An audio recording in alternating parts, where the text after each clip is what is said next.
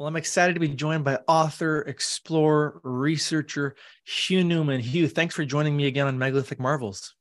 Yeah, my pleasure. Thanks for having me back. I can't do an interview with you, Hugh, without talking about giants a little bit because you're one of the great giantologists of our day. You've written books, if people don't know, Giants on Record, and then I think your last one was Giants of Ancient Britain and Stonehenge, right? Yeah. Giants of Stonehenge and Ancient Britain. Yeah, that's the one. Yeah. I know you put out an article too, like the top 10 giant discoveries in ancient Britain. I was reading that recently, and I wanted to ask you about at least three or four of these accounts. Can you tell us about supposed giant found at St. Michael's Mount in Cornwall? Yeah, for sure. Yeah, that's an interesting one. This is an 8 foot skeleton, which was found at least 8 foot actually.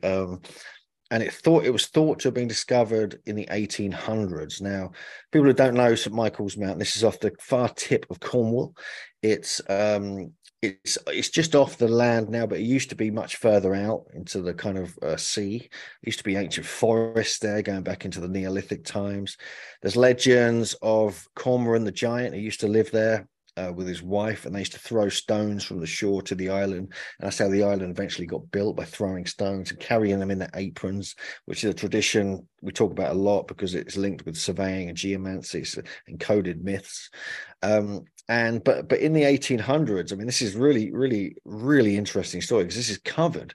Major newspapers covered this. It's in all the National Trust handbooks, and so it got reburied. It got reinterred in the graveyard on St Michael's Mount, and they found it deep below the crypt. Now there's a Christian element there. Now they built a church. It's become a monastery, a few hundred years ago, and and deep beneath the crypt, when they were digging, they think it was in the early 1800s. They could have been earlier. They found an 8 or so foot tall skeleton just found down there, and this kind of suddenly all the myths made sense. Why was it all these myths of giants? And then you have the stories of Jack the Giant Killer trying to kill Cormoran. And if you look into all these old books, these old pamphlets that used to get given out like 400 or 500 years ago, they talk about this. And also this is right on these two major ley lines really that go across Britain and across Europe, the St Michael line and the Apollo Athena line. And I've had a very strange, enlightening experience myself when going into that crypt. When I was in my early 20s, I visited there with my brother Emmanuel, and we had this profound feeling, like this, almost like being filled up with light, kind of spiritual energy, if you like. And we think we might have just gone there at the right time and these energy lines were kind of activating or something like this. But I never forgot that. But then only years later, I understood, oh, there's something actually about this, because people have witnessed stuff above the island, like apparitions of St. Michael and angels. And so there's something profoundly odd and energetic about that site. And the fact that you got an 8 foot giant, which has been documented officially, really kind of puts the icing on the cake when it comes to the whole, trying to prove these giants really existed. And that's interesting that, of course, there's a church or monastery built right here over this. It sounds like over this giant. You mentioned the energy, the ley lines. Is that part of the connection why it's like all these Catholic churches are built, it seems like, over a lot of these sites, possibly the energy of the site or even the skeleton? Yeah, for sure. Yes, you get this all across the world, really. You get these, as different cultures come in and different religions and things like this, they build upon the previous megalithic site, the previous pagan site where people are going to kind of worship or do their practice and things like this. And so it attracts them people to that site again. But also you actually get a lot of sites, and we write about this in the new book, is that often the bones were really important, the bones of giants, and they would bring them out, they would rebury them, bring them out, show them to people during ceremonies. They'd place them in different spots, and this would become sacred. This would become part of the tradition as well. So it wasn't just the megalithic sites or the ancient temples and things like this that they were building over. They would actually start building over bones and burial sites of great kings and queens and giants and things like this. And we think that's an important aspect that is often overlooked, because you often find, several sites, you find certain, like the thigh bone or femur missing, which would then be used in the ceremonies. All right, I got to ask you about the Glastonbury Abbey Somerset giant. Tell us about that one. Yeah, that's an interesting one, actually. That's actually, I kind of, lived a long time right in that area. Actually, our conference that we do every May takes place right next to the giant's grave, weirdly. And this was discovered. This was like a media sensation in 1191, if you can call it that. And this caused this kind of ripple effect through the whole Christian kind of church at the time, apparently, where there's this whole story of the kings, the royal family at the time. They had this secret, something to do with the burial place of King Arthur.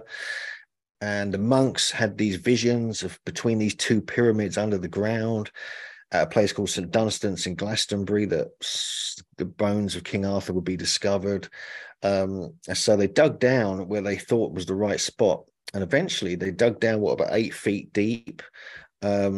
And then they found this lead cross, which is like this kind of size, and all this Latin inscription on it said, "Here lies the burial of King Arthur." So they kept digging.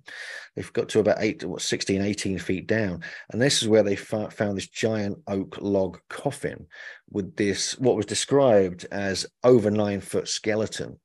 And the eye sockets were so big you could pass your fist through them, and things like this. It was found with this female skeleton, with a plate of blonde hair and this armor and things like this. They claimed the female was Guinevere, this was King Arthur, and so forth.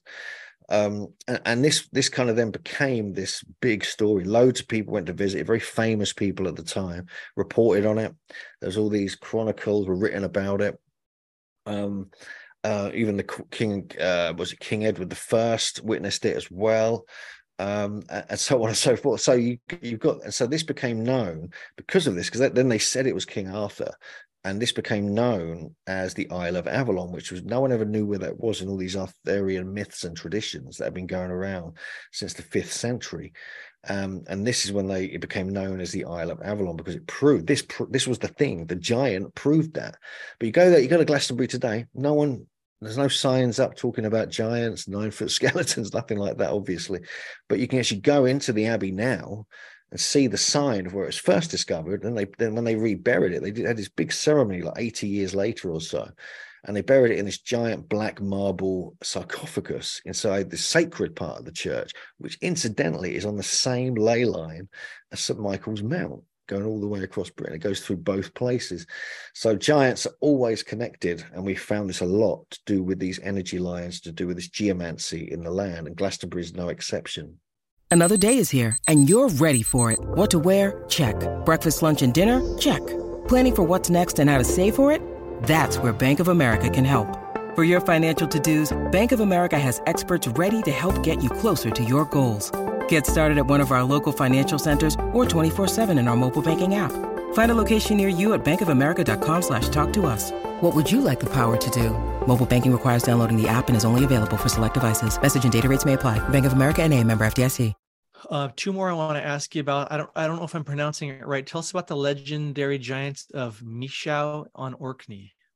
It's Maze Howe, I think, but you might have got it right. I might have got it wrong. Who knows? But who knows how they used to say it for sure. But this is an interesting megalithic chamber up on the mainland Orkney. It dates back to 2800 BC. It could be older. They found out earlier evidence within it as well. It goes back potentially to 3,000 or 4,000 BC.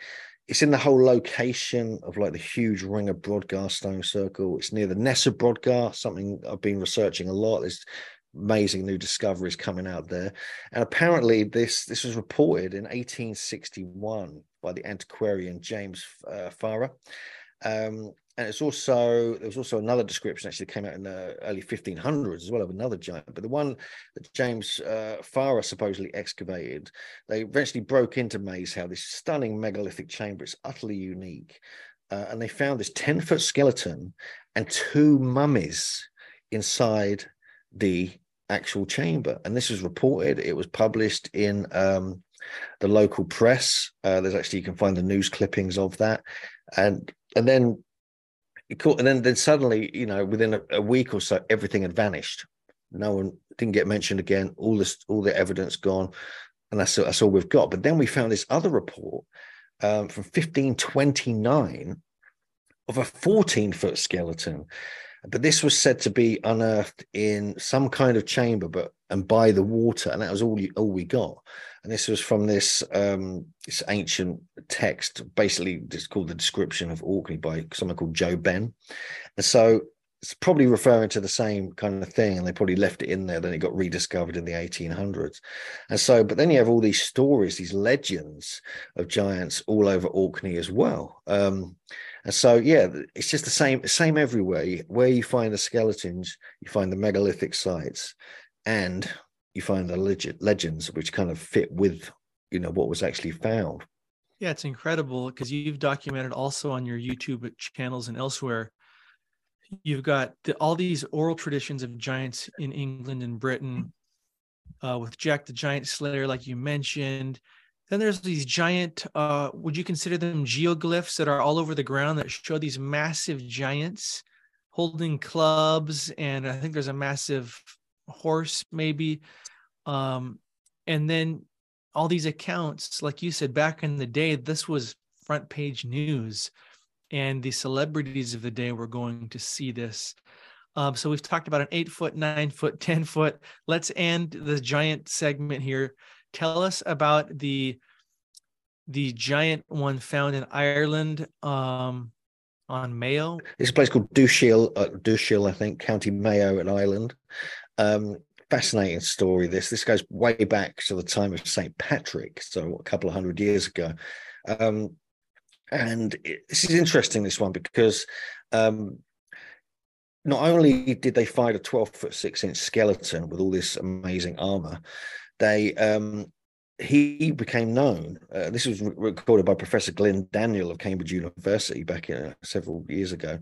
He said that St. Patrick was the first ever archaeologist, because he was the first person to dig up a grave carefully to see what was within it.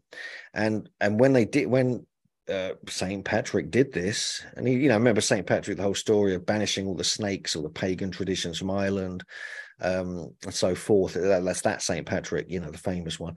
And they found this remarkable long barrow with this 12.5-foot skeleton within it. They quickly dispersed the bones because they were so freaked out by it and the ancient weaponry. And they say they did a whole ceremony to save the soul of the pagan giant by baptizing him and so forth. But then, according to these old diaries, there's a weird story. We put the whole thing in the book. It's so strange, where they kind of raise the giant from the dead, the spirit, and speak to him and like have this kind of conversation with him, like explaining all these different things. And he was like, talking about his sins and being forgived and all this. And it's like, what the hell? And then he went back into the grave, and then they closed it and dispersed all the bones and the weaponry, and never to be heard of again. So that is a strange story, if there ever was one from ancient Britain. Yeah, and it sounds like you're saying we've got a professor from Cambridge that's actually corroborating that St. Patrick was involved in this kind of excavation and was involved in the story, right? Yeah, for sure. I mean, I don't think Glyn Daniel mentioned the giant, but he mentioned the fact that they knew St. Patrick was doing this with his crew, with his monks, with his archaeology monks, if you like, and yeah. So yeah, it's all in the public record. Well, Hugh, this has been a great interview. Thank you so much for your time. How can people follow you, connect with you, and get involved with your latest projects? Yes, sure. I mean, they can go to megalithomania.co.uk. They can search for Hugh Newman and my partner, JJ Ainsworth. If they want to connect up with us, they should come to our conference. We do that every May, early May in Glastonbury. We have some top speakers coming every year. We've got a whole bunch of them, Robin Heath, Irving Finkel, a whole bunch of people coming.